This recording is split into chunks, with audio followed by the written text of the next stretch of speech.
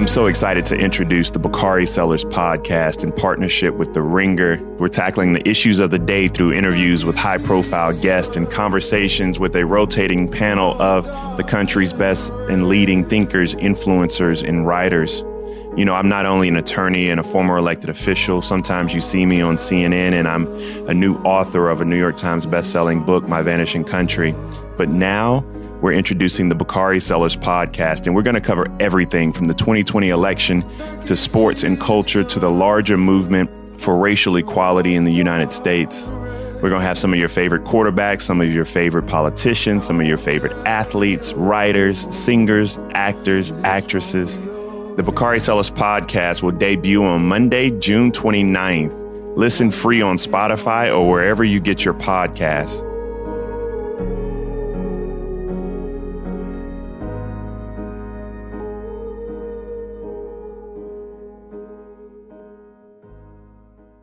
When we was kids, tang with breakfast, tang with lunch. TV was saying it's what the astronauts drank on their way to the moon. You drank it, well. Then you could be an astronaut too. All summer long, that shit was all the hair kids drank. What do you think they grew up to be? Nigga did that shit to hurt me, man. But, yo, man, D was just fucking weak. Yo, man, it's sad what happened. That shit is sad. It is. I love the job, Mo. I can't help it. Job doesn't love you. You know, when you stand with a nigga, you stand with him to the end. Otherwise, you ain't nothing yourself.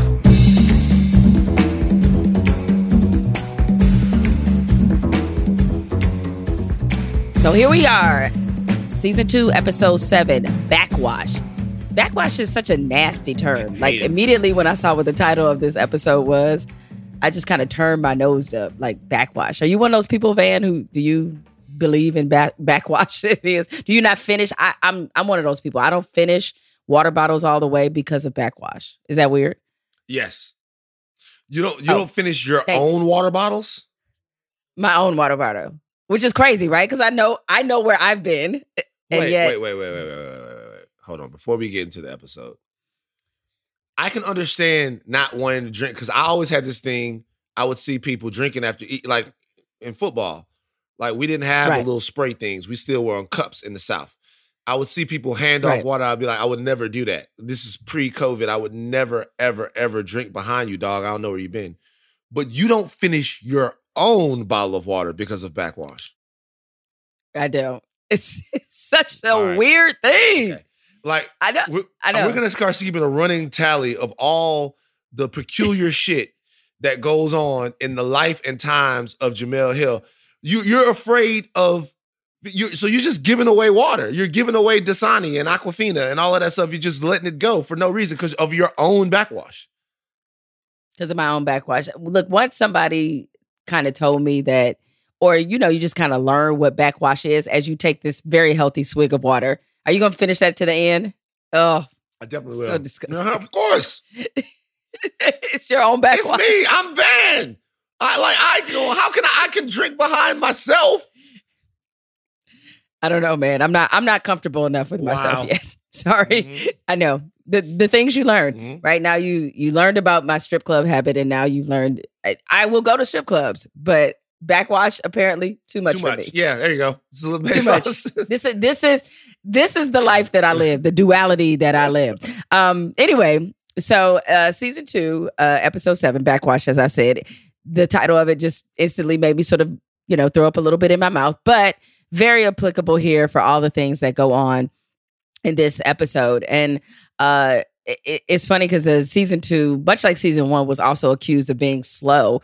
But to me, this is like moving pretty fast as they're continuing to put all the pieces together. So, Van, tell me some of your takeaways from Backwash. Ugh. It was a seething episode. It kind of crawled. It was almost like a catch your breath episode from the one that we had before, where it seemed like every scene was so consequential.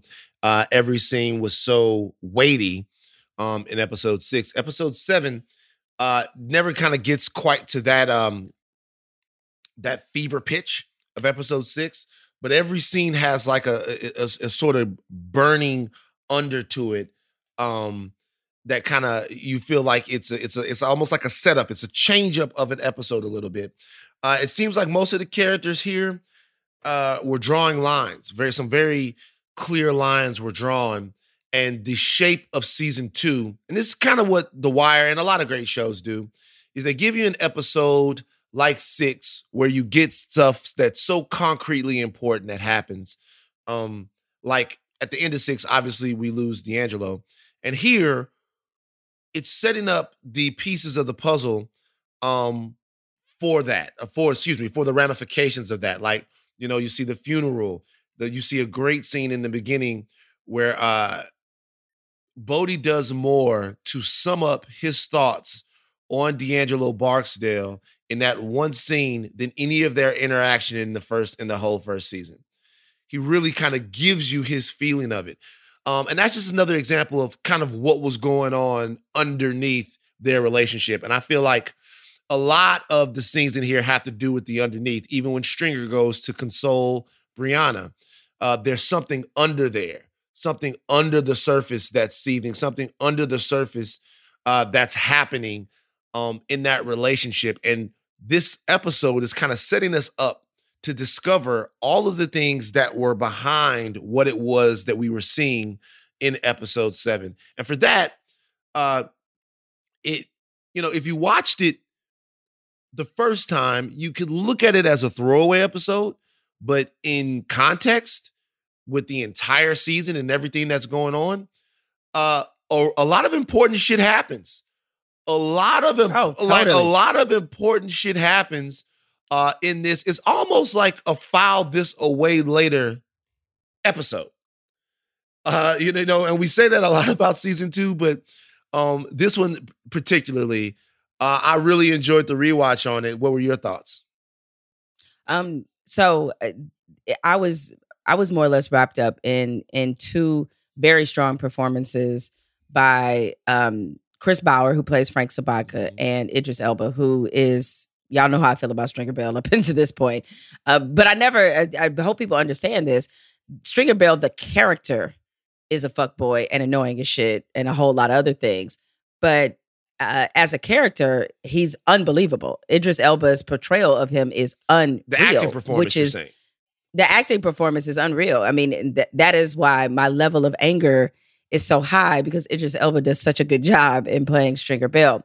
But nevertheless, this is where you see, I think we've always known what Stringer Bell was, but increasingly his level of being diabolical has just ramped up. Mm-hmm. It just keeps going up to the point where you just like, there is no endpoint to this. There is no bottom with him, right? Mm-hmm.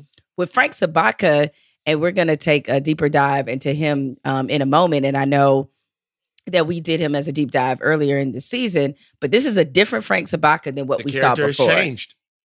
The character has, to me, made some dramatic turns that make him seem not as selfless as I think we first sort of envisioned, or we first sort of put his character in perspective. So you have 2 people who are in many ways clinging to worlds that are kind of withering a little bit and trying to assert their power to prevent, in many ways, what is the inevitable. And I think the brilliance of season 2 overall, and it was particularly drilled down in this one, is about the class divide. And this kind of, David Simon throughout The Wire is attacking the fallacy of the American dream. And he has some very pinpoint scenes in this that do a very direct job of sort of getting us to critically think about the fact that, it doesn't, there are certain things that we've been told that matter, that will change our fate, that never change our fate. Mm-hmm. So while that may seem like a very hopeless kind of outlook on things, it nevertheless, I think, is so, it's something that just will hold up forever. And it just gets back to why this series itself is so timeless. So seeing these 2 characters, the thing about The Wire that they're so good at is like, they can throw 75 characters at you that'll have, little bits and pieces of importance and make them all dynamic. But what I noticed more in season 2 is that I see a lot more, and I mean this positively, I see a lot more ball hogging. Meaning, like, I see a lot more episodes, it feels like, they may have plots that move in different directions, But I see a lot more, okay, this is the focus of this episode, as opposed to, I think it was maybe a little more even in it. Because, I mean, think about it. It was a really brave thing for David Simon to do. We got a whole bunch of McNulty in season 1. Up until this point in season 2, it's been very little of him. Right. And so that was a bold move, in addition to the bold move period of just pretty much introducing a new cast. So if you were thinking that Dominic West is maybe the most, maybe the star of The Wire, he just completely blew those assertions away by introducing these new characters and making them very compelling. Yeah, I mean, and when you look at McNulty from that standpoint, not even taking him out of the show, just really relegating him to a supporting character. And I've never seen that done ever before. You see shows, of course, all the time where a mainstay is either killed or, they go away for a season or whatever, but you never see them kind of play the background. You never see somebody go from, I guess, Jordan to Pippen or even Jordan to Horace Grant. McNulty went from Jordan to Horace Grant. And from season, I don't even know if it was Horace, to be honest. Like, this might be Steve Kerr. Stay ready. I gotta be honest like, with for you. real. Don't in any way minimize what Horace Grant meant to the Bills, but to the Bills. No, I'm saying that he meant that's inflating McNulty's role. Like in this, and the only reason why I said that is because Horace Grant been going off these last couple of weeks. Yes. Mm-hmm. As a Pistons fan, I forgot. I'm still bitter and I'm still Horace petty. Grant been really getting pissed off. And Horace looks swole as hell in the documentary. We don't want Horace rolling up on us. Yeah. But no, I mean, he was talking real tough, but I was like, you ain't had none of that smoke for Jordan when he was telling your ass when to eat. Exactly. But anyway, I'm over it. All right. But yeah, a large portion of the season that I was talking about is, people that are struggling to hold on to their power. I think also something that's interesting about Stringer is the reason why we're seeing an increase in sort of Stringer's plotting, planning, and diabolical nature is because he has an increased role. See, another thing that The Wire does so much better than other shows is it grows the characters. Not just grows them dramatically, it grows them in responsibility. You start to see the pressures that come with added responsibilities. And you also start to see what you lose the more you gain. And Stringer is now in a situation to where he doesn't have to run anything past Avon. He's not asking permission as much. He can hide sort of the things that he is doing. So what's happening very slowly, this is very important, is that the Barstow organization is taking on the personality and the shape of Stringer Bell. And so it's becoming a little bit more sneaky. It's becoming a little bit more underhanded. Avon was overt in the way that he conducted his business, okay? Not overt in his character, because he stayed behind the scenes, but he was overt in the way that he conducted his business. Stringer is all secrets and shadows. He's clandestine in the way that he does it. So you start to see a little bit more of that cloak and dagger stuff coming, and it has effects. There are ramifications on people outside of him. People are getting hurt by the way Stringer runs things. And there are people that, to be honest with you, are close to Stringer. And you also start to sort of ask the question, is anyone close to Stringer? No. Right. Not at all. Right. Is anyone close to Stringer? These questions are going to be answered pretty soon, but you start to see that with him, it's the mechanical bottom line, man. That's it. Yeah. We both made note of this when Avon was when he first went to jail. I believe that's how season 1 kind of ended, on that image of Stringer sitting there, Avon's in jail and he's set up in the new shop in the funeral home. The look on Stringer Bell's face is not a look of, damn, my homeboy, he caught a bid and all this. The look is satisfaction. Like, he's happy it wound up this way because he's been wanting to be in charge. And what we're seeing evolve in season 2 is that despite the fact that he was happy to play Pippen to Avon's Jordan, he really wanted to be Jordan. Okay. Mm-hmm. This is more, I told you, this is not really a Pippen Jordan situation if you think about it. This is more of a Russell Westbrook, Kevin Durant. I don't know if that's true. This is more of a Russell. I think it is. I mean, because, okay, look, when Kevin Durant and Russell Westbrook, when that partnership fell apart, what we started to hear from both of them is that, yeah, we know how it looked, but we weren't really as tight as y'all thought we were, right? Okay, like we were, there was a level of respect there when they played together, certainly, but there was some competition going on underneath that led to this very bitter fallout, and in part because, obviously, now, in fact, the more I think about it, just saying it out loud, this is so Russell Westbrook and Kevin Durant. Because, look, I think Russell Westbrook, what annoyed him and a lot of basketball fans and certainly Oklahoma City fans, is that he went to the organization that had just beaten him, right? Avon, we'll get to this in a moment. You see his reaction when Prop Joe is Golden State.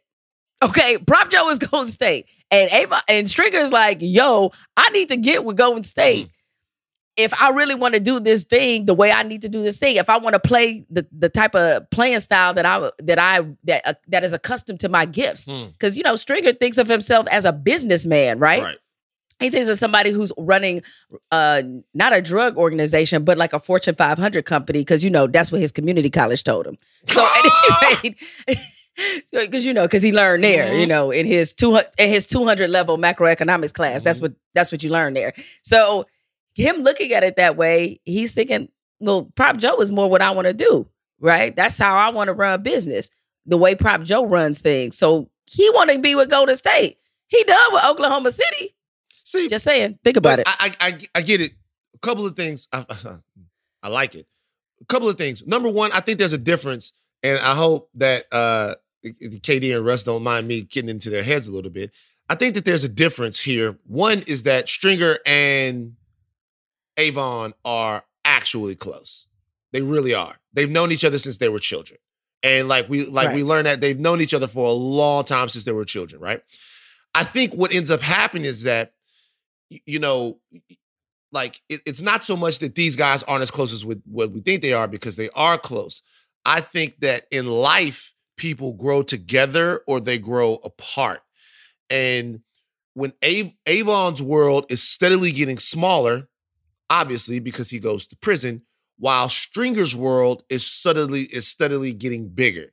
And he has to, oftentimes when we see brothers and sisters go to jail, one of the tough things about maintaining these relationships when you have somebody that's inside is you have to continue living life in their absence, and they have to live a whole new life.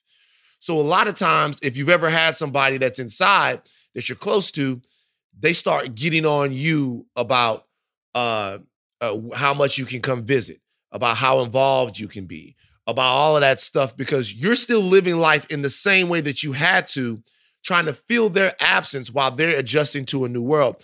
That's kind of what Stringer is going to. I don't think Stringer would have ever bucked on Avon, ever. Had he not gone to jail? I don't think he would have. I don't think he would have ever bucked on Avon had Avon not gone to jail. Because if Avon doesn't go to jail, they don't lose their connect. So there's no reason to go to Prop Joe. Okay, there's no reason to go to Prop Joe or to go anywhere. They don't lose their connect, and they keep doing what they're doing. Actually, I think it's actually easier for Stringer to convince Avon to go legit, to change up, if it happens naturally, organically. The thing with Avon is Avon doesn't ever want to feel like he has to do something. So when Stringer comes to Avon and asks him to take Prop Joe's package, it seems as if Avon doesn't have a choice. No one's going to dictate to Avon Barksdale what he has to do, because Avon Barksdale fights for what he gets. So Van, I think you're being naive about that. I think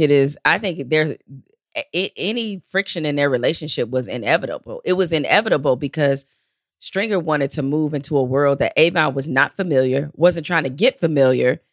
And I think he liked the lifestyle and the ebb and flow and the hustle and bustle of the drug trade. If Stringer's trying to move past that, or at least move it in a safer, much safer direction. But for Avon, his street cred, his street presence, all that means something to him. And that shit don't mean the same to Stringer necessarily. And so I think they just would have been at odds. And plus the variable also is D'Angelo. At some point, that situation was going to come to a head and put them on potentially opposite sides. The way that Stringer was moving is that he was setting all of this stuff in motion. And I just don't think that Avon would have been down, because some of their friction started with what happened with Orlando. Is that there was something that was happening there that I don't think would have been preventable regardless of jail time. But see, here's the thing about what happened with Orlando, right? What happened with Orlando was actually evidence of Stringer's incompetence. And correct. And really further tethered him to Avon.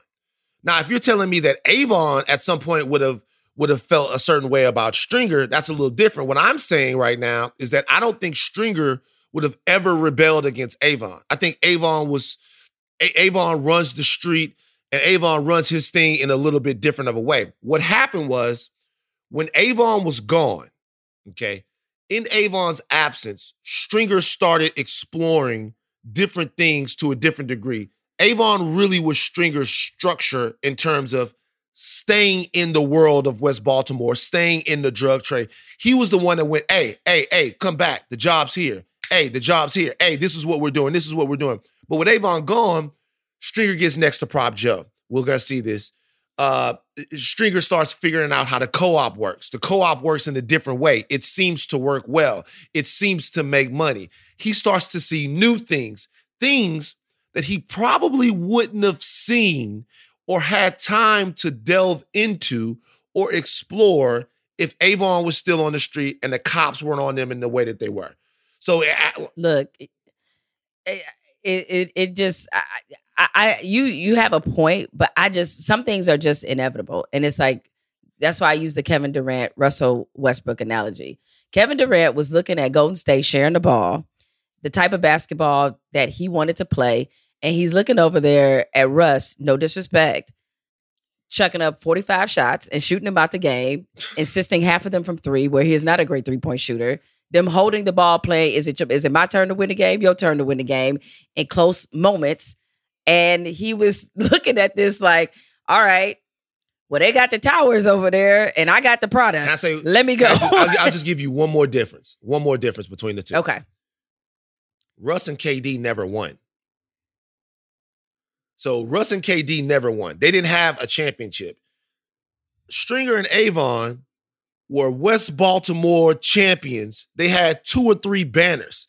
They had been running things for a while. I wonder even if Kevin Durant and Russell Westbrook's relationship would have been different had they three-peated, had they beaten Miami, had they actually even gotten back there, had they not lost. How does that change? Or you could even say had they beaten Golden State, because remember they were up in that series. They were up in that series. Had they beaten right. Golden State, because then I look at that situation as KD at least going, yo, this is a way that can win. It might not be optimal, but this is a way that can win. I think what happened is, once again, not to crawl into Kevin Durant's mind, is he looked at that and he went, yeah, the guy's a dynamic player. The guy's this. And I'm this, but like this way is not gonna get me to the championship that I need. And I think Avon and Stringer were winning. But look, this is our first major disagreement, and I want to know what the people think. I think this is a core disagreement in wider lore. Yeah. Okay. All right. Well, we'll move on to what happens in Backwash, episode 7 here. All right. Nick Sabaka really out there thinking he Nino Brown, man. Like for somebody who was very reluctant to enter the drug trade, he sure does seem to have an affinity for getting involved. He sure seems to have a knack for these sort of things. And what's also interesting about seeing him transform from working man to Nino Brown is notice that all the shit that he told Ziggy not to do, he's suddenly doing. Yeah. All the shit. Flashing money, got a new truck, telling old girl, let's bump it up like the Jeffersons and get us a 2-bedroom. I'm like, that's real funny. Yeah. That you suddenly getting real comfortable with this money. Now the detail having unearthed the pattern of the missing cargo, they start putting a lot of the pieces together. They lay a trap for the dock workers, making them think that they've given up on the case, which Beatty helps them sell in particular so that they can eye what's going on, because they have rightly suspected that this is more than just about girls in a can, that there's some other goings on at the port that tie in the Sabaka family even deeper into a life of crime. There's the aftermath of D'Angelo's death. We got the homegoing, of course. Avon feeling guilty. Guilty/angry, Kinda. I would say, not just guilty. I don't think there was much guilt. Yeah. Avon. Yeah, you think it's more anger than anything? Well, he lashed out at D'Angelo. Like after he passed away, he lashed out at him. So I didn't see very much guilt. And you also saw for the first time some of the major cracks in Avon's character during that scene. We'll talk about it later. But yeah, that was a very important scene to me. You have Prop Joe, as we kind of went over a little bit, but he proposes to Stringer, an offer he cannot refuse.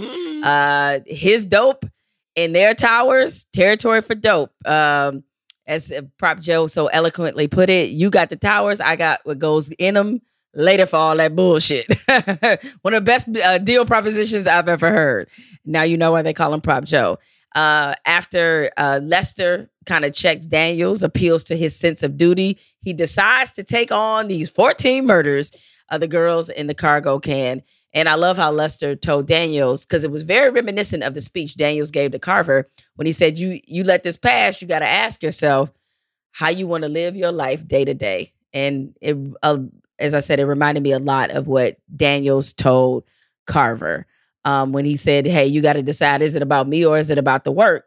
And it was funny, having given that speech, that you see a lot of kind of the old Daniels returning, warring with the new Daniels, or who he's trying to be as a leader, as he kind of pushes to get this unit on even more solid ground than it already is. From The Ringer, I'm Tyler R. Times. When I spoke to NFL star Cam Newton in January, his mindset was clear. I want my whole career to be in Charlotte. Cam won't be getting that wish. He was released by the Carolina Panthers in March. Cam is a complex figure, and my interest in him goes far beyond his exuberant smile and transcendent style of play. Cam broke the glass ceiling in American athletics, ascending to a place in the sport that few black quarterbacks have ever reached, making his fall that much more dramatic. Over the past year, I've traveled the country speaking to coaches and teammates, friends and family, reporters, and even briefly to the man himself, trying to unravel the enigma that is Cam Newton. I uncovered contradictions at every turn. How can the hardest worker on the team be depicted as a bad leader? And how can a franchise icon with the NFL MVP and Super Bowl appearance on his resume be so abruptly cast aside? The Ringer NFL show presents The Cam Chronicles. The series premieres Monday, July 13th.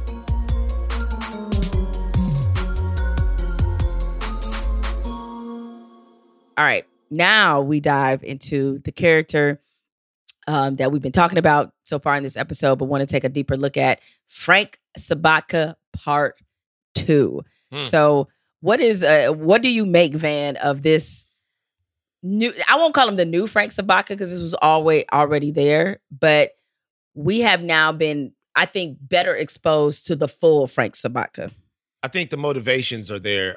There are a couple of scenes here that, Frank Sabaka, where we learn a little bit more about him. Yeah. We talk about the scene where Frank Sabaka is talking to Brucey, the lobbyist. And for the first time, there's something, we've discussed the fact that Frank's dedication to the sort of generational aspect of the port workers is noble. It's noble that he cares over and over again about the men and their families and their sons and their fathers that are going to continue to work at the port.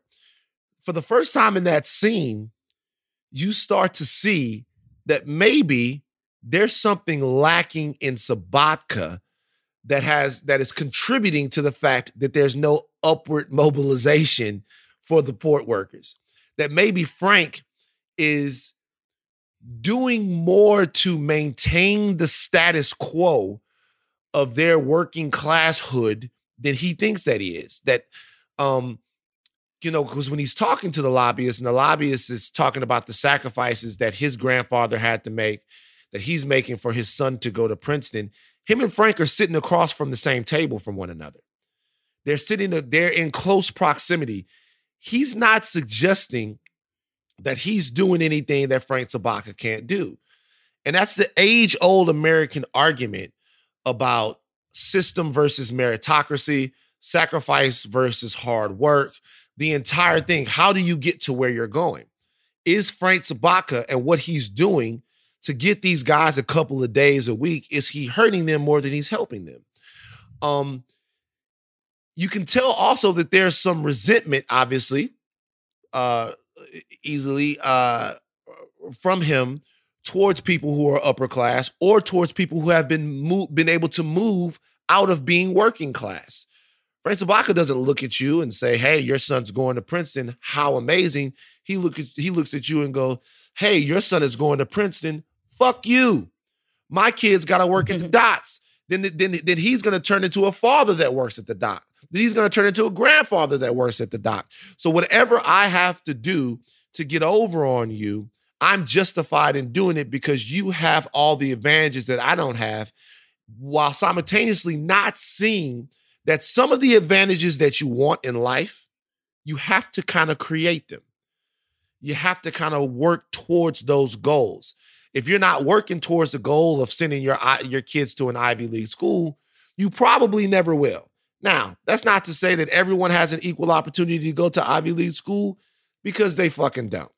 But it's for the first time, you're starting to see that maybe the system, the way of life that Frank Sabaka has allegiance to is keeping him where he is, and that he might be hurting the guys by floating them. He might be hurting the guys by being a Band-Aid for them more than he actually is helping them. And you start to wonder in these different scenes if he's starting to wonder whether or not he's doing more harm than good. So I'm going to push back on you on this one, because I think what really got exposed in that conversation with, Bruce the lobbyist is that Frank Sabaka has no vision.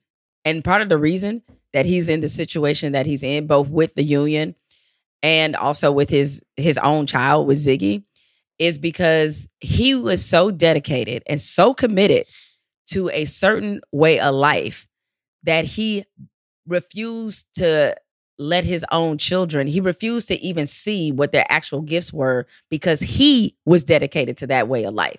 And the difference in their two stories is very simple. Bruce tells a story about how his great-grandfather was a knife sharpener. His great-grandfather, as many parents do, wanted better for his own children. So he never sat there and preached to them about becoming a knife sharpener.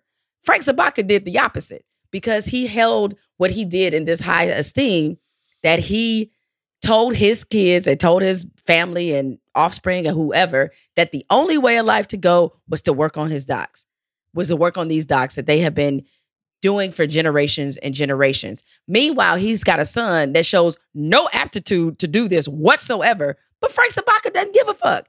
He's like, you working on these docks because that's what we do. Now, this is not to deny or pretend that everything about the American dream is clearly not true, and that there are class limitations, race limitations, gender limitations. But in this case, the limitation was Frank Sabaka, because Ziggy, as we've seen throughout this, he's an idiot. He's incompetent, but his incompetence is a result of him being in a situation that he's not good at. What have we seen him be good at? Computers, right? Mm-hmm. He knew that shit. He knows electronics. That's where his aptitude was leaning. His father, so busy trying to save a dying industry, did not realize this and forced him into a way of life that he doesn't want, which is why his son is resentful and can't stand him. Mm.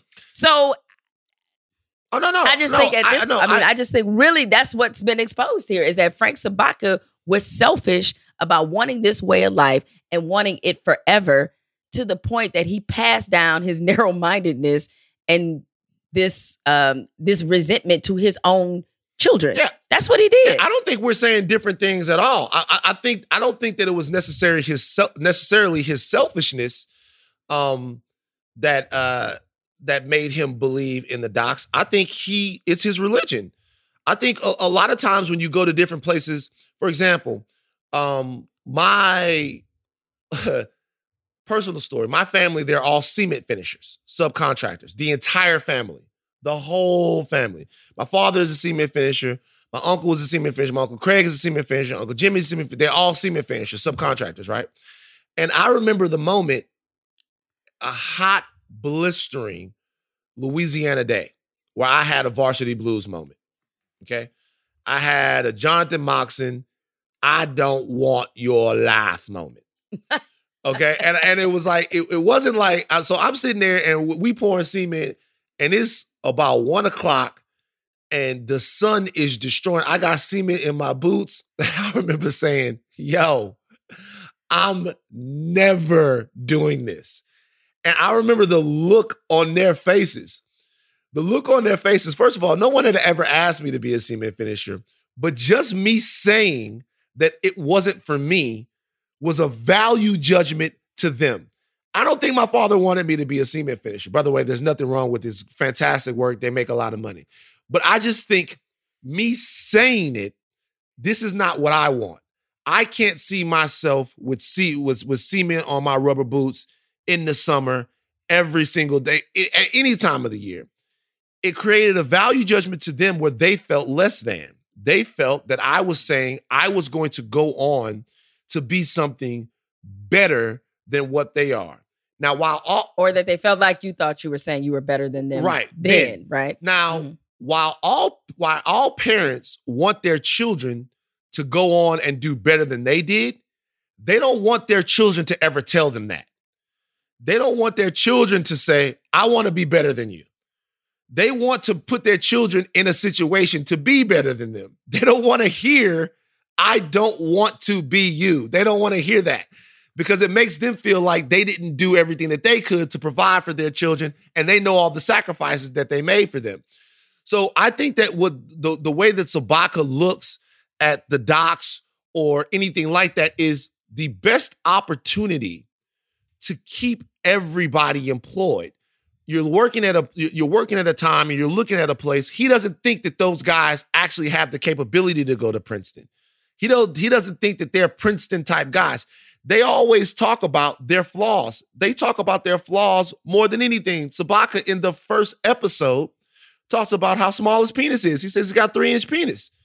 So the jokes are what they can't do. Even in the police department in Baltimore, the jokes are how stupid they are. None of these people feel privileged. They don't feel advantaged. They don't feel like they have any advantages. So he thinks the best way to keep an average guy working is to keep the port moving the way that it's supposed to move. What he's missing is not everybody, like you say, is even good at that. And probably, most likely, overwhelmingly, they're not all average. But if you're expecting Frank Sabaka to start a scholarship fund for some kids so they don't have to go work at the docks, it's not going to happen because he's religiously connected to the docks. He thinks the docks are not a workplace, but a salvation for working class Americans. And a lot of times, upward mobility is breaking out, not even upward mobility, lateral mobility, just doing something different is breaking out of what you think you know. And Frank maybe can't do that. Well, or better yet, what you think you deserve. What you think you deserve. And I don't know if Frank Sabaka ever thought that his family, his offspring, the generations of Sabaka ever deserved more than just working on the dock. And that has created a issue for him. Now, it's one thing, you said something interesting a moment ago about whether or not all of his actions are doing more harm than good. We saw a real example of that because him and Nat are in this meeting where they're talking about automation and about how they basically will eliminate some of the guys that he's trying to keep employed.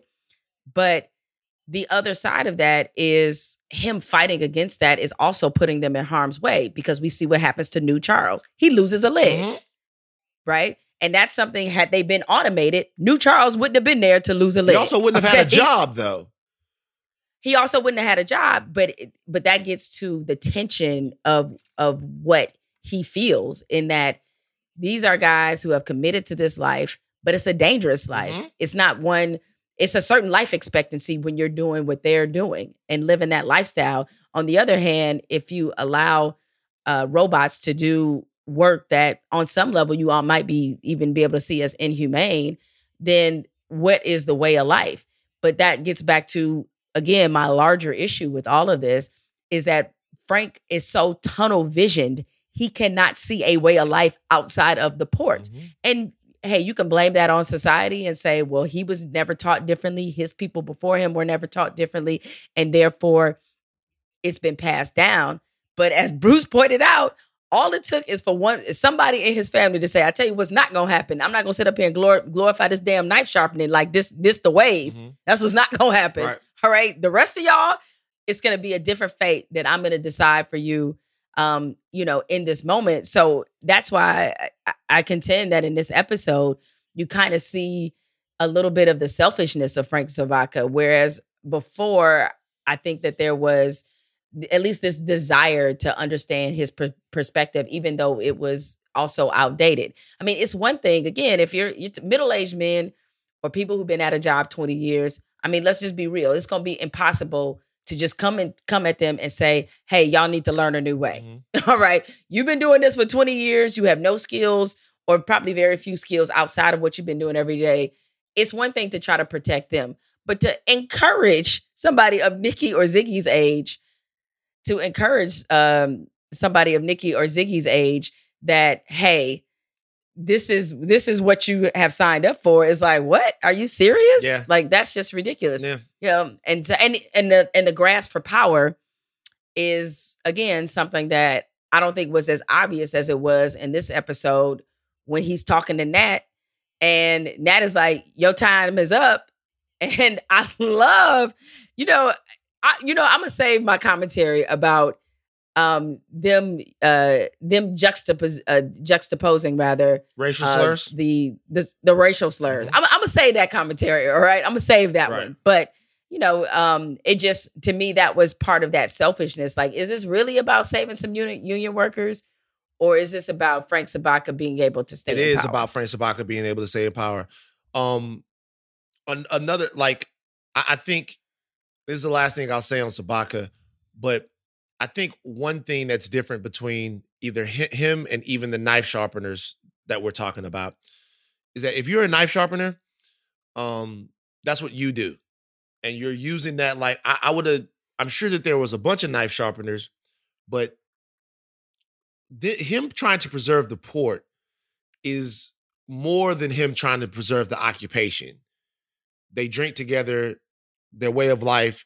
It's a family. It's a gigantic union. Mm-hmm. It's a brotherhood. It's all of those things.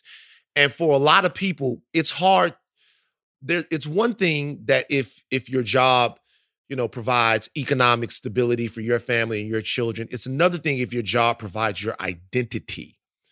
If you come to some place and you do something so that your children won't have to do it, it's because you understand that at some point, to get to the type of family that you want to have, to establish in a new place or wherever you are, that you're going to have to evolve out of it.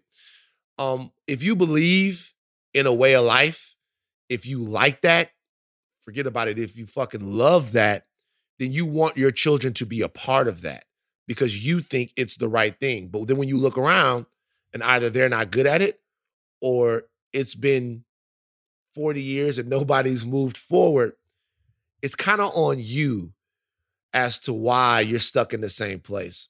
And I think watching this season is the first time that is watching Frank Sobotka in this season is probably the first time that he realized that he's maybe devoted his life to something that hasn't benefited him as much as he thought it would. Yeah, I mean, it is, it's a realization that I'm sure would force you to unpack other things in your life that you really don't want to unpack, and to know you poured that much of your life, your time, generations into something that ultimately isn't going to last is a very harsh reality. But nevertheless, it's the one where that Frank Sobotka is left with. And I feel like because he comes, or this realization is constantly smacking him in the face, that influences greatly some of his actions the rest of this season. Because I think he was always trying to be sort of like, no, really, I'm a good guy despite this happening. But I feel like he gets more bold in some of the extracurricular activities that he's participating in, and the port itself, I guess, by extension. All right, let's talk about some of the scenes that stood out to you, Van. What do you have? I'm sure you have a long list because there were a lot of really good ones in this. A lot of good scenes here. So I love the opening scene of Bodie buying the flowers. I do too. I love it's it. So great. I love it. It's great acting by J.D. Williams, by the way. Great acting by J.D. Williams. It's just it's a scene that it's straight, curt, right to the point. Tells you exactly the way Bodie felt about D'Angelo, but also tells you about just once again, Bodie's a soldier. He believes in a certain code. He believes in a certain rule of ethics. And even though he didn't feel a certain way about D'Angelo, he's going to respect him in a certain way because they stood together for a while. Love that. Yeah. I mean, what his line was, when you stand with him, you got to stand with him to the end. And he does that. So I love that scene. I love the scene with Avon and Stringer. When Avon is telling Stringer that it's not on you, I really enjoy that scene because Stringer knows who it's on. And I think that's actually a genuine moment of friendship between them. Like, he sees his boy in emotional peril and he's trying to reassure him that it's not on him because he really knows it's on him. And he honestly doesn't want Avon to feel bad about it. You didn't make this decision. The Ziggy Lovechild scene. Unbelievable. I also realized something, that Lovechild, that little ding, ding, ding, ding, ding, that they use that sample in Janet Jackson, You Want This. Oh, look at that. Right. I realized that. Like, I heard little bit that counts as trivia. Trivia. I heard that and I was like, where do I know that from? And I figured out it's from Janet Jackson, one of my favorite Janet Jackson songs. Favorite video too. Great video if you're a 12-year-old boy. The Ziggy Lovechild scene, hysterical, hilarious. What else do we got here? We have the tennis ball scene. Great, fantastic. Love that. Herc and Carver are the most, they're so mind-numbingly incompetent. And it's amazing and fascinating how many times in The Wire their incompetence actually helps them stumble upon something that is important. Yeah. Right? Yeah. Which this clearly does. Inspector Gadget. You know how Inspector Gadget will always just fuck around and solve a crime? Like, Inspector Gadget was never, really, it was his little niece or whatever, but Inspector Gadget just kind of be in the right place at the right time with completely incompetence. That's kind of them. Two scenes, though, that I really love. I get down to the bottom. Obviously, the Tang scene between Frank Sabaka and Bruce. I think that's Brucey. That's the best scene. I think that's the best scene of this episode. That's the best scene of this episode. It's the one that tells the most about the episode. It's the one that it's the weightiest of the episode. I think that's the best scene of the episode. Although, when Nikki Sabaka is telling Frog how he's white, after we discuss Frank Sabaka, that's what I had on my list. Right. Maybe I'll just go ahead and do it right now.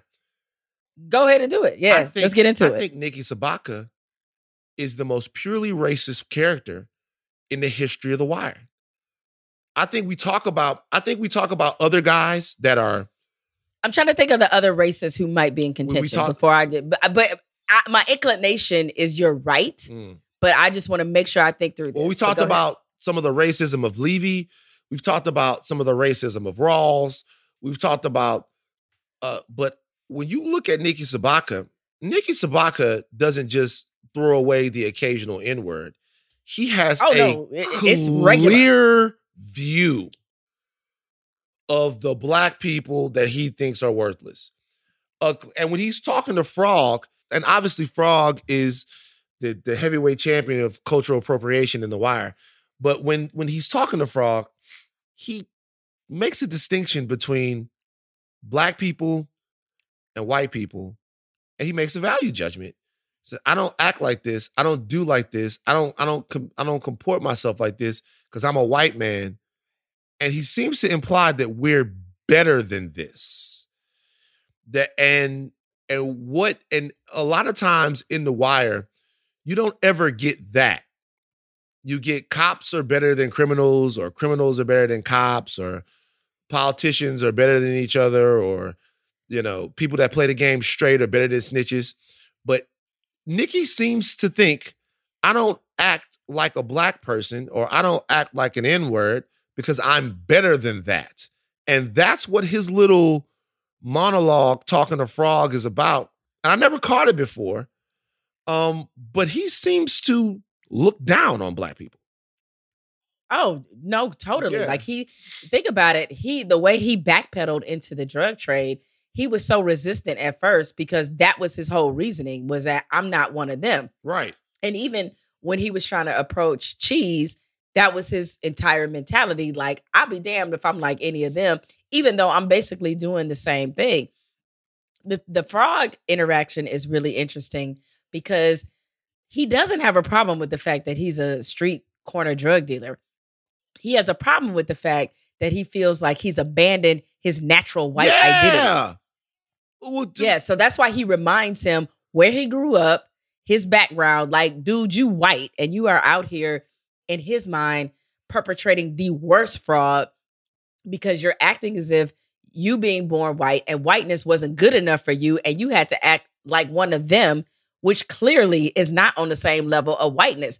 I mean, just as you were talking, and I was just thinking about it, Nick Sabaka very clearly is the white supremacist of the white. He is. Like, he is very clearly far and above everybody else, because he just seems to think that because he has different reasonings, and they're really not all that different, but he very much sees that his way of life is much more important, much more superior than those of that he's dealing with and has to do business with. And it's just like, oh, so even though without these drugs, you wouldn't have a pot to piss in, you go sit up here and judge everybody else that is basically in it for the same reasons that you are. Right. You know, like, I don't know if Nicky Sabaka would be in this if he didn't have to deal with the Greeks. He's dealing with other white folks. Like, if he had to go through Pop Joe, he probably never would have gotten the drug trade. Right. And even though like directly through him. Right. And even the way he kind of talked to Prop Joe when in the scene in with Prop Joe, like, I don't fuck with Nicki. Like, you know what I mean? Like, oh, he deserves that. Yeah, definitely. Yeah. I don't fuck with Nicki, man. Like Nicki. Listen, I'm okay in the show with someone going to the race as well a couple of times, getting some mayonnaise and drinking it. Nicki's gone there a little bit too much for me. And I get it. I get that everybody has their biases and stuff like that. But in that one scene, I was like, that was a little bit, that showed me a little bit more about how he really views people than anything else. Right. You know? Another powerful scene to me was the interaction between, I would say all the interactions between Daniels and his wife, Marla. Which one big file this away for later, right? Mm-hmm. But in particular, when he comes to her and explains why he decided to take the 14 more murders, which would seemingly for a lot of people seem like, dude, you dumb for this, for taking on these murders.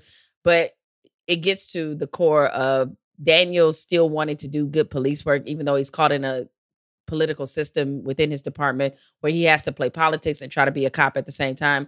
And a lot of times those are conflicting visions. But when he tells her, you know, that he loves the job, he couldn't help it, he's got to take this case. And she reminds him, when he's talking about, like, you know, the reason I fell in love with you is because, you know, you have perspective, blah, blah, blah. And she's like, you know what I fell in love with? Your ambition. Where'd that man go? I was like, damn. You know, I mean, I felt like the women, we won the last episode and we just took some L's in this one. But it's like, so she's basically like, damn these damn women, damn actually doing police work that'll help people. I need you to just sit up here and politically play the game so that we can have a more comfortable lifestyle. And a thought occurred to me that the reason that maybe Daniels took the money early in his career, was a little bit on the take or robbed it, was because of her ass. Ding, ding, ding. Like, you start to see people's motivations. Maybe she wanted, to go to the Four Seasons brunch or something like that. And poor Cedric couldn't do it on a sergeant salary. So he was grabbing at See what I'm straws a saying? little bit, man. See, I'm glad that you Exactly. know that behind every man's mistake is a woman that's putting ideas in his head. You feel what I'm saying, dog? Just because, you know, we be out here doing our things, trying to be good men, trying to be good brothers, trying to be good people. And we come along and ruin these it, right? these Delilahs come around and always want to make us cut our hair off. You feel what I'm saying? I'm glad that you see that now, sister. Yeah. I got my goofy Get on. that toxic masculinity out there, man. Get it out. No, but it's just like, okay. I mean, that was a real defining, moment in their relationship. Because when you're, you know this, when you're in a relationship, and especially if you're passionate about something, and your partner kind of shits on that passion. And that's what he's coming to her in a vulnerable position of having done something that was completely against the grain of the political game plan he was purposely trying to follow for her ass. There's only one exception to that rule. I'm just going to do a short PSA right now. There's a lot of brothers out there right now. I'm going to look directly at you. Okay. And your spouse isn't supporting you. And that's because you want to be a rapper. Hug that woman. She's the one that's telling you the truth. Your boys are not telling you the truth. Your mama not telling you the truth. That woman that you're with, that's telling you to log more hours at AutoZone and stop recording in your closet to put it on SoundCloud, she's telling you the truth, man. Now, if you're 18, 19, cool. But if you're 37 and you're still trying to get Metro Boomin's attention, stop rapping. That's it. Back to the show. Message, Van Lathan, consummate dream killer. Well, considering we both recognized at the top of this that there was a ton of file this away for later moments, let's just go ahead and get into some. One I noticed, and again, I don't think I noticed this previously in a rewatch. Herc and Carver running the plate and figuring out Nikki Sabaka's truck is the one all up in the trap. Yep. And again, as I said, real funny how he told Ziggy not to do it, but this dude went out and just like got himself the Range Rover of trucks. Mm-hmm. And it was like, yeah, nobody will notice this. Yep. He saw that. By the way, he's becoming more what he said he didn't want to be with every single second. He is becoming more what he said he wasn't with every second, which tells you he didn't even really know who he was. He had no clue, because the moment that he got anything or got put in a position, he started doing exactly what everyone else does. Flashy car, all full of himself, in the drug game, the whole thing. So it's all a bunch of bullshit. All of this stuff that they tell you, it's all lies. Yep, totally true. Them egging on Ziggy to take on Maui after Maui pulls off the love child prank. That's a big save this away for later. And by the way, the continual humiliation of Ziggy is pretty bad. I mean, that man was bullied. Yeah, in a real way. And in a real way. That's a father's away for later moment, because, the rubber band only pulls so far. Precisely. And it just feeds off all the insecurity and resentment that he already has. I mean, what he resents more than anything is that he is in an environment where all he is shown is his incompetence. Like, he wasn't even smart enough to follow up on that paternity suit. Well, one, wasn't smart enough to know that typically these are delivered by officers of the court. Right. Okay. Two, that he wasn't even smart enough to not just really look at the paperwork, but to do a call to find out what the fuck is this about. And once again, Nikki is in another position where he has to save him from himself, which he also resents, because he's like, I'm a grown man and this other grown man is constantly showing me what I'm not. So it's just, they're just lighting Ziggy's fuse right now in a real way. Also, people should pay attention to the florist who sold Bodie the arrangement for Dee's funeral, because we will see him later in this series. And I don't know, I was a little bit saddened by what those arrangements look like the RIP with the guns. I'm like, gat and the little Uzi. The gat? Yeah. With the little Uzi. I was like, please tell me y'all not really putting this on people's. Oh, I've seen that. On caskets. Oh my God. I've seen that. Not like guns and stuff like that, but like arrangements that you like, man, come on, bro. Like at least let us be sad without the, you know what I'm saying? I've seen stuff like that before. I've definitely seen those at funerals. Yeah, I mean, and even Bodie's decision to get an arrangement, like the projects that he used to trap in. Damn, you sending my brother. Dog? You sending my brother to the projects in the afterlife. Come on, Bodie. So what were some of your file this away for later moments, man? I mean, you got a lot of them. Obviously, Prop Joe and Stringer's conversation is a major, gigantic file this away for later moment. Of course, this is neither the time nor the place, but I thought I might get at you for a moment. Got a proposition here. Go ahead to the car, man. It's one of the more seismic file this away for later moments that we're going to see this season, just because the ramifications. Some file this away, when we do file this away for later moments, they should come with like a Richter scale, you know? Because some of them are, hey, we're going to see this come back up a little bit. And then some of them are Northridge earthquake, earth-shattering file this away for later moments. And I would say that the moment that Prop Joe comes over to Stringer and they talk about that is a 7.1 on the file this away for later Richter scale. Because what that leads to is a foundation shaking piece of wire television history, however you want to say it. That leads to a complete restructure, a crumbling, a rebuilding, the entire thing. Yeah. Another great scene is Stringer and Avon together in prison when Avon, which by the way, I have a meme alert written by that scene. Meme alert. And I'll tell you why. I think Avon's response to Stringer offering, what happens is Prop Joe comes up to Stringer at the funeral, then Stringer goes and runs it by Avon. He wants to use the good dope that Prop Joe is getting from the Greeks in the towers, exchange for territory, the whole nine. When he brings that to Avon, the look on Avon's face, Avon is pissed that he asked. Avon is like, what? No.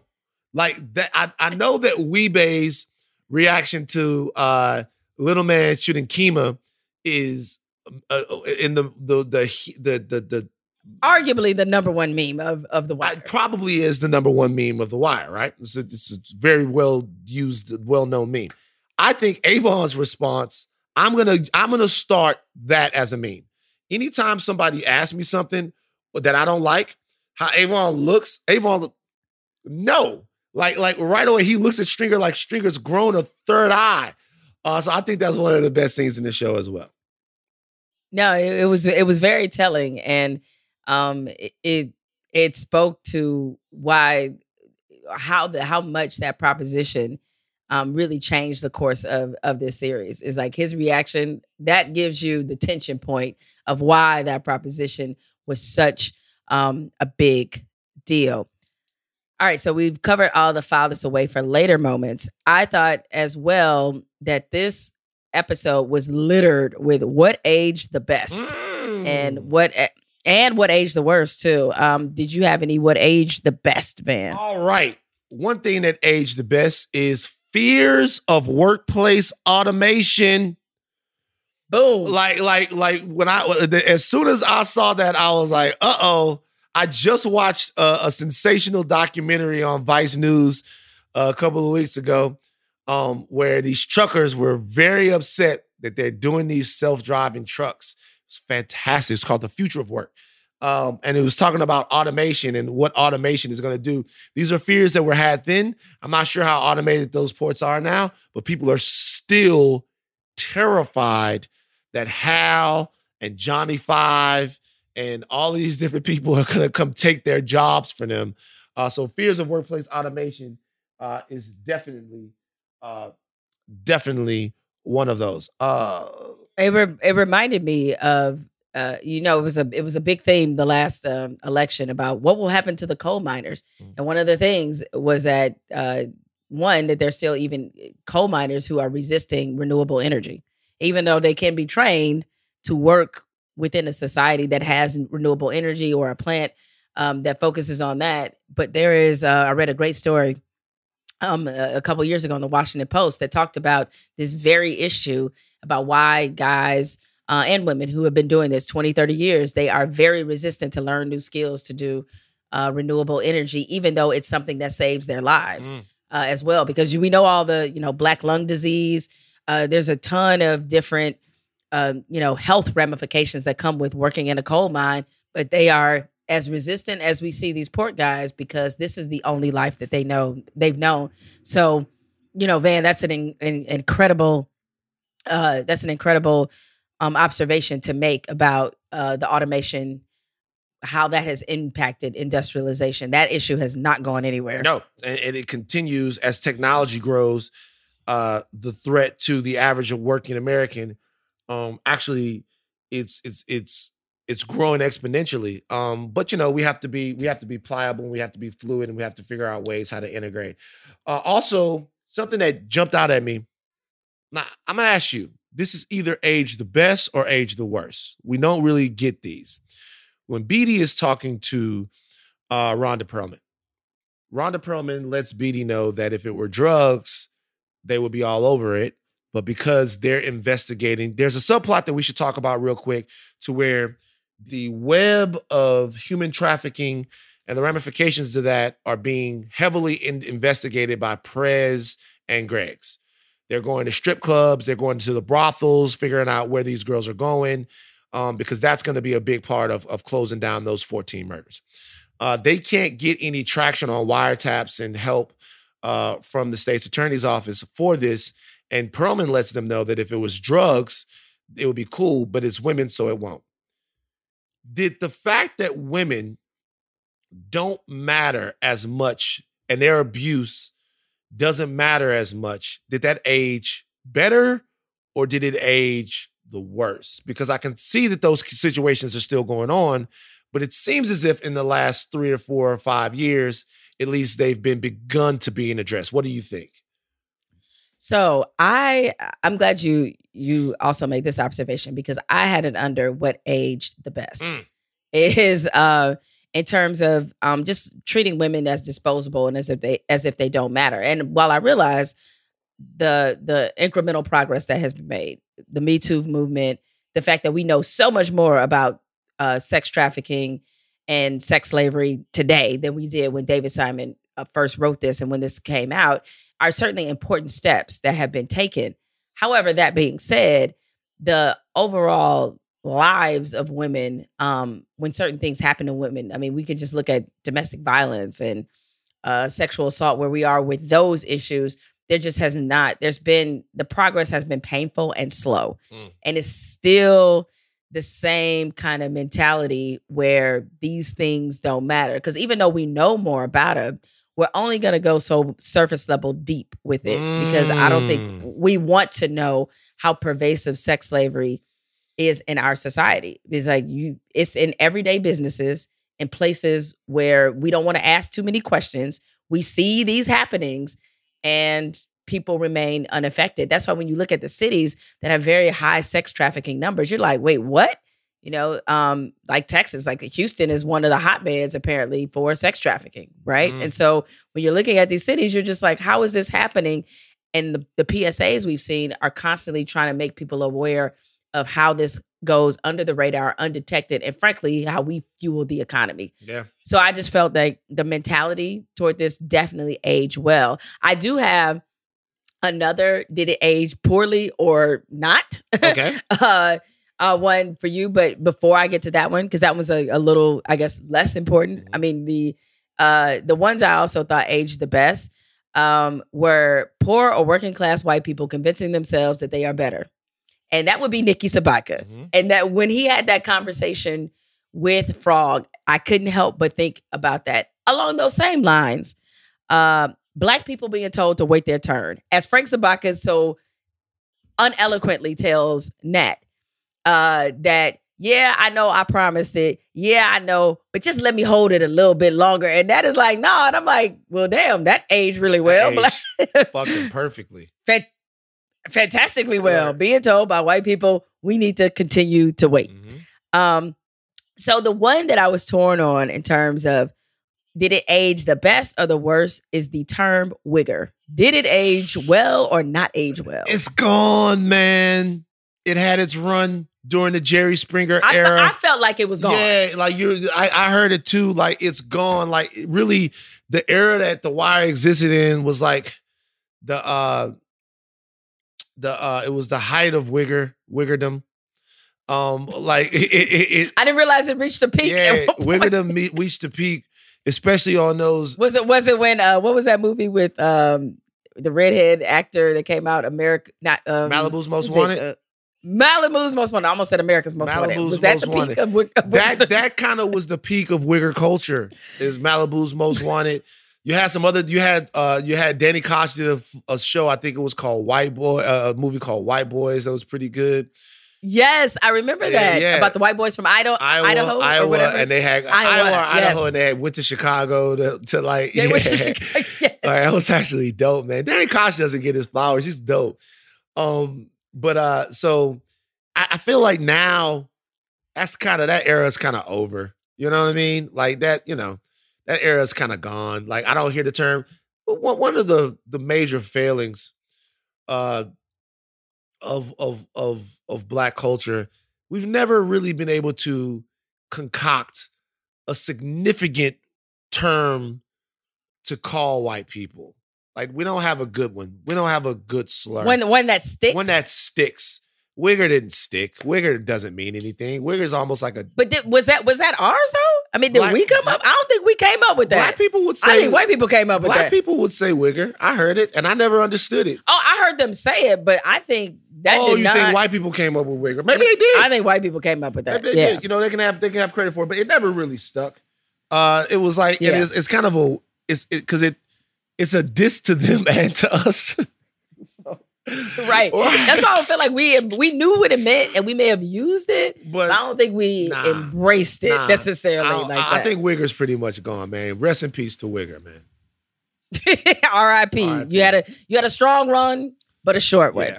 Yeah. Now, in terms of what aged the worst, by far to me, what was glaring in this one about what aged the worst is the entire conversation around D'Angelo's possible mental health. Like, we know he didn't commit suicide. Like, we know that didn't happen, obviously. However, them believing that was the case, and everybody victim blamed D'Angelo. Everyone called him weak. Weak. Everybody did. Avon was mad. Weebay was like, Avon even called him. He was like, he always was weird. It was like, wow. And I guess you could possibly put it in that category too of did it age the best or the worst? Because we're in a much better place as you've spoken to these issues many times. It's like we're in a much better place in terms of us talking about mental health in the Black community. But the conversations that they were having about D'Angelo in this are still taking place in our community. Sure. I think that worst begun though. I just don't think that you could at this point. I'm gonna go. It's aged the worst. I don't think that you could look at anybody that's taken their life at this point and call them weak or weird and get away with it. I just think there's been too much information in the last 2 years about that for anyone to think that someone that's struggling to that degree is weak or weird. I don't think that works anymore. I think that aged very poorly. Yeah, that's why it was interesting. And the episode started off that way because, as we talked about, it starts off with Bodie buying flowers for D'Angelo. And even though he's doing it more out of obligation, out of order, as opposed to actually feeling a level of sorrow for D'Angelo, particularly since he knows he committed suicide. Like, if D'Angelo died in a prison fight, Bodie might have bought him 3 times as many flowers as he actually did. Yeah. Right? But because he knows he believes he died by suicide, that's why he was like, he was a weak ass nigga when you think about it. It was like, damn, like, yikes, my Bodie, dog come on, is bro. dead. Yeah, man, it's your man. Right.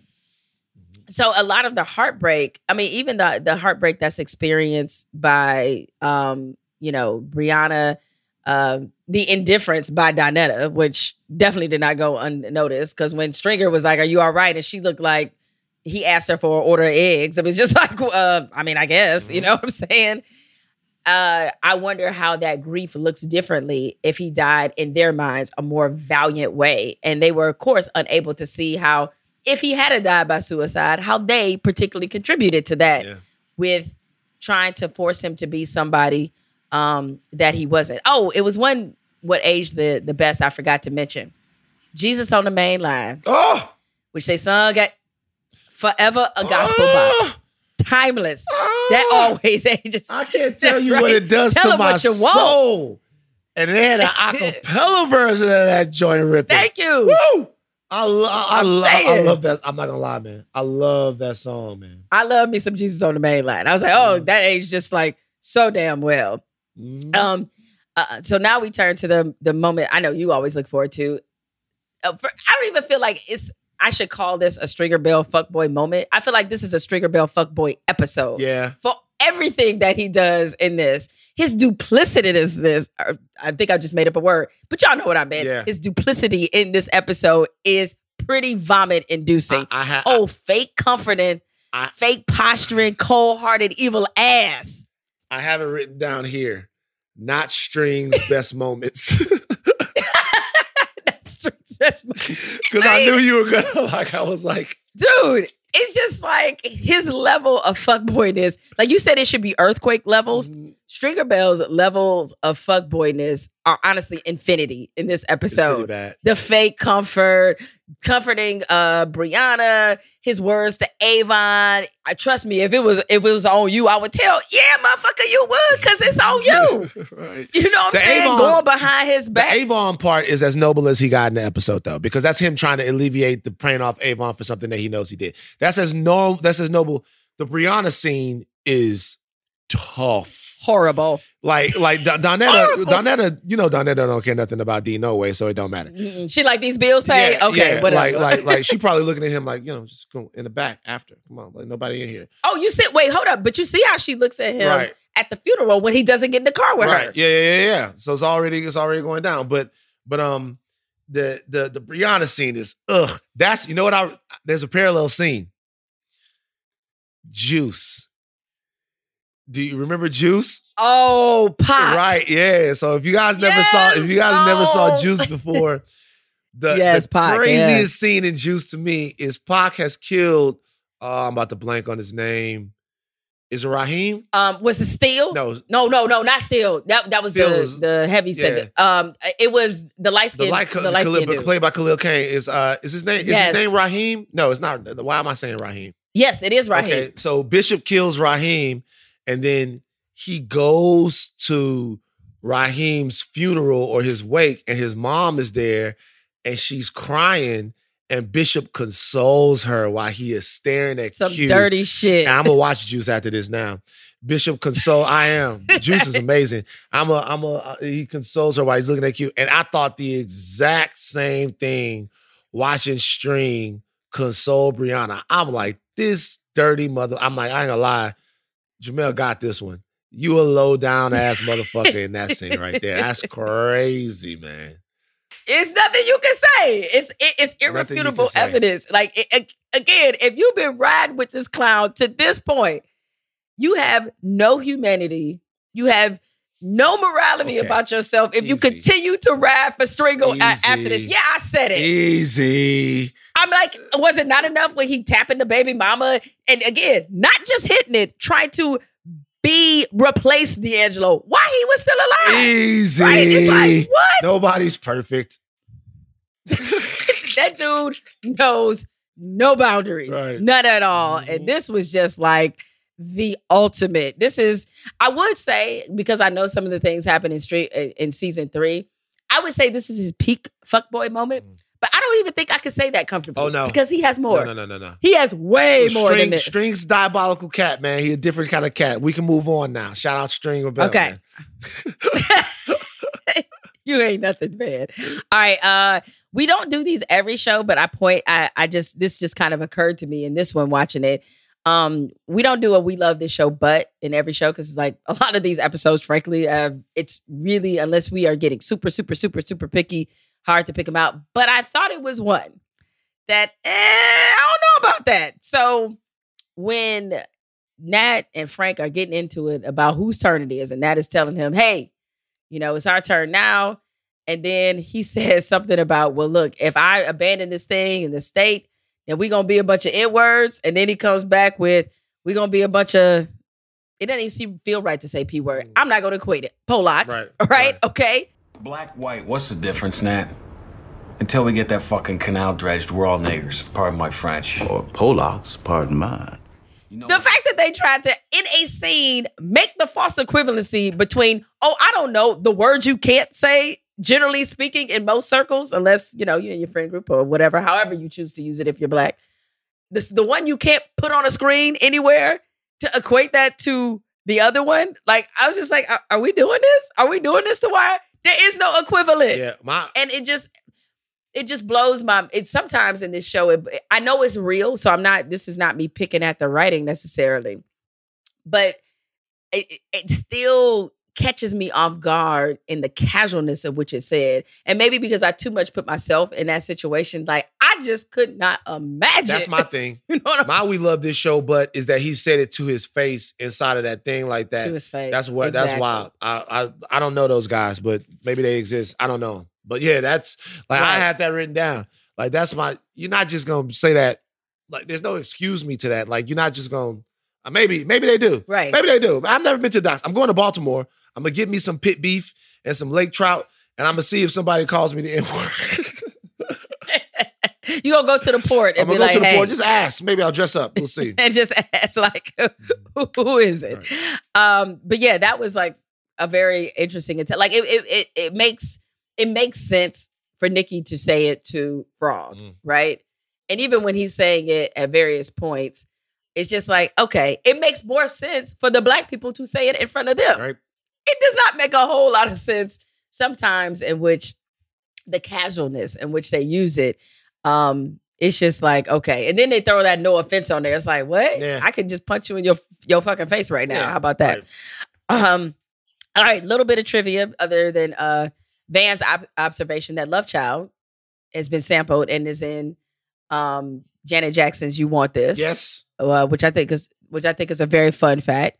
The other thing, learning more about Chris Bauer. Chris Bauer is the one who plays Frank Sabaka. Chris Bauer actually stopped drinking during season 2, and at that point, it was the longest he had ever gone without alcohol, which was about 40 days. He made it a way of life after that, and has, I think, been sober up to this point. Well, I'll say he was at least sober up into reading All the Pieces Matter. So he went a total of 8 years at that point without drinking, all because of playing Frank Sabaka. No, I don't know if it was that. Wow. But that's what got him on the road to sobriety, was playing him. And what's interesting is that not just him. I mentioned this on a previous podcast, the fact that Michael K. Williams was dealing with a substance abuse addiction during this time of The Wire. And I'll add another little small bit of trivia. In the last episode, we discussed the fate of Bird, which finally came to a head after Omar's glorious testimony. Fredro Starr says in All the Pieces Matter that he thinks the reason they wrote his character out is because when they were filming in Baltimore, him and his boys, his boys came to Baltimore, with him.